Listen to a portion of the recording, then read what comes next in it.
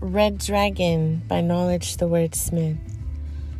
After a 5-month struggle with the Clinton White House over a report's declassification, Cox and Dix revealed the central conclusion of their committee's 6-month investigation, a misguided foreign policy that sacrificed national security for money. The Clinton-Gore administration materially assisted Beijing's military. The Chinese Communist Party, CCP, had ruled China for half a century. The CCP power enforced by the PLA, People's Liberation Army.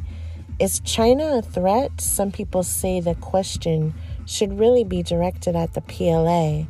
They sold poison gas, biological weapons, and cruise missiles to North Korea, Iran, Iraq, Libya, and Syria. Information I felt the need to share.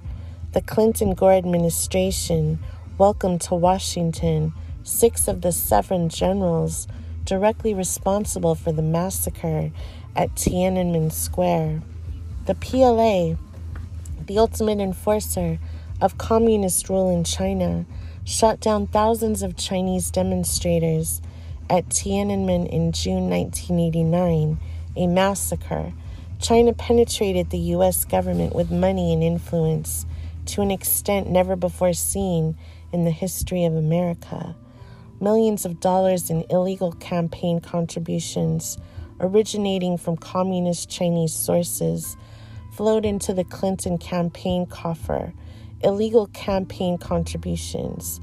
In return, Clinton and Gore made a number of policy decisions that directly promoted their benefactors' contributions. The Chinese People's Liberation Army, a single armored personnel carrier followed by a platoon of tanks and companies of infantry. At 100 acres, Tiananmen was the largest public square in the world where so many lay dead. The armored personnel carrier crushed many demonstrators under its tread. Opposing the People's Liberation Army, civilians of Beijing putting up all the resistance they could muster against soldiers that were armed heavily. So many people killed and hurt. One man took a bullet to the chest and crumpled to the ground, a red circle spreading across his white shirt. Tossing Molotov cocktails, some young people on the marble bridges battled squads of paramilitary that flooded out of the tunnels leading from the Forbidden City, but unarmed civilians with homemade gasoline bombs were no match for disciplined troops that were armed fully. To many people's dismay, they were beaten to the ground and shot where they lay. More than 100 dead and hundreds more wounded. The number could be higher. Victims of PLA gunfire, the evil that men do. The PLA gunned down innocent bystanders. When an ambulance rushed to the scene, the troops murdered the doctors and nurses too. For 24 hours, the people of Beijing fought the communist Chinese army. So much courage displayed. Thousands of civilians turned flaming buses and heavy trucks into a barricade. They fended the army off for 2 hours. They did themselves proud. But the PLA eventually broke through, and waves of infantry fired on the crowd. So many dead and dying. Students from at least 4 of Beijing's universities died with their school banners flying. The PLA with AK-47s went on the attack. A dozen fleeing students were shot in the back.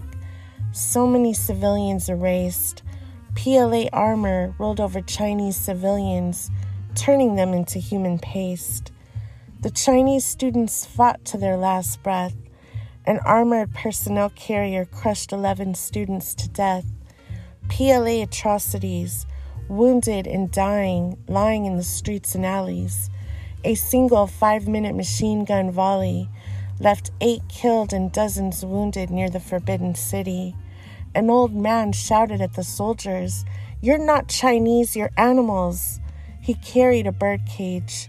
One soldier turned his AK-47 on the old man, who died for displaying his outrage.